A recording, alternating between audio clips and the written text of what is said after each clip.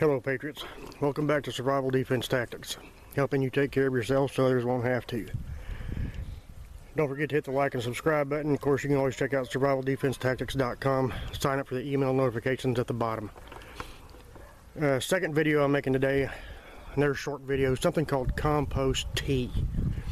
For a lot of you gardeners out there, you probably already know what I'm talking about, already know how to make it. That's great. If you don't, this video is for you. You want to start with something like an IBC tank, or a lot of people call them fertilizer totes. I'm going to show you a picture of one here real quick.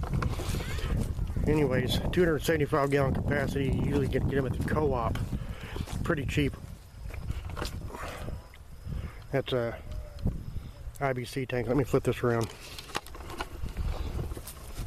Anyways, that's an IBC tote tank, and this particular one holds 275 gallons of whatever they put in it.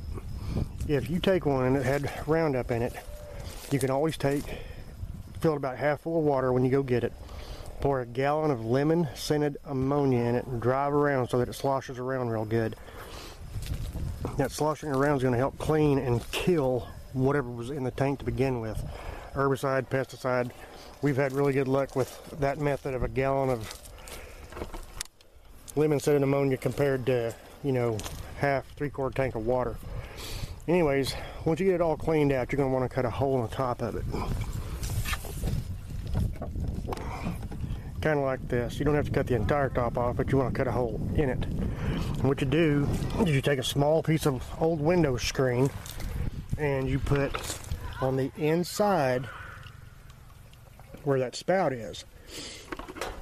Once you get that piece of window screen in there and get it secured, you can probably put a piece of baling wire or zip tie it, however you got to do it. When you start mowing the yard, start throwing your grass clippings in this tank.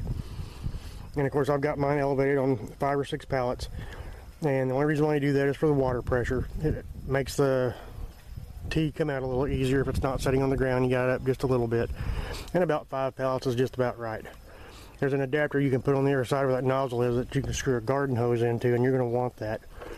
Anyways, when you get this thing about half to 3/4 full of grass clippings and raked up leaves, whatever green that you've cut up, be it with lawn mowing or the tree trimming, throw it in that tank, and then fill the tank plumb full of water. You know, if you got a well, fill it with well water, tap water, whatever it is you got.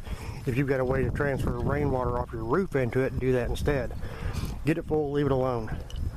In about a week, depending upon what temperature you're in and what time of year you're in, the hotter the water gets, the faster it cooks.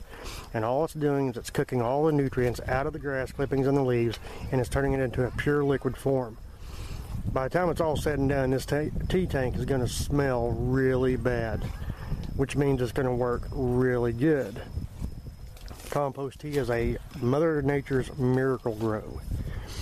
Pour that on some of your plants, you know, every so often. If you have plants that are struggling, you can water your plants with the compost tea, and it really is a game changer.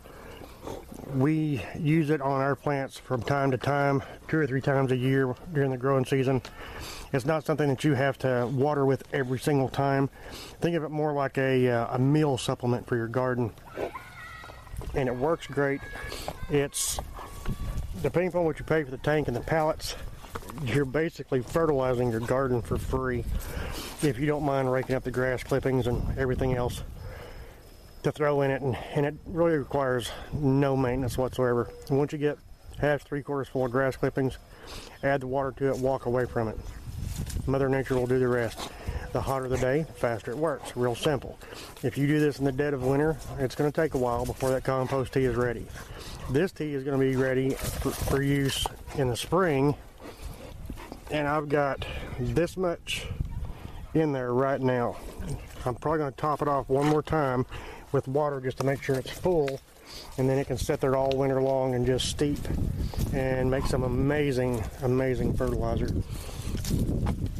Once it's all said and done, like I say, supplement your garden watering with it 2 or 3 times a year, or if you have plants that are just absolutely no joke struggling, put it on there and water the same amount of tap water you would put on there, and that's how much compost tea you want to put on it per each time you do it. Just don't be surprised if your first go through you get a little antsy. Some people do, and they either put too little on there, too much on there, or they didn't let it get hot enough to really cook. It'll turn black, and when it's black and it stinks really bad, that's when it's ready. Like I say, for your gardeners that already know how to do this, if you're not doing it, find a way. I mean, it does nothing but help. And minus the cost of the tea tank and the pallets to put on your little garden hose adapter, which I think is like $10 at Home Depot, there's really no other expense except fill it with water and run with it. As always, thank you for watching. Stay safe. Until next time, God bless.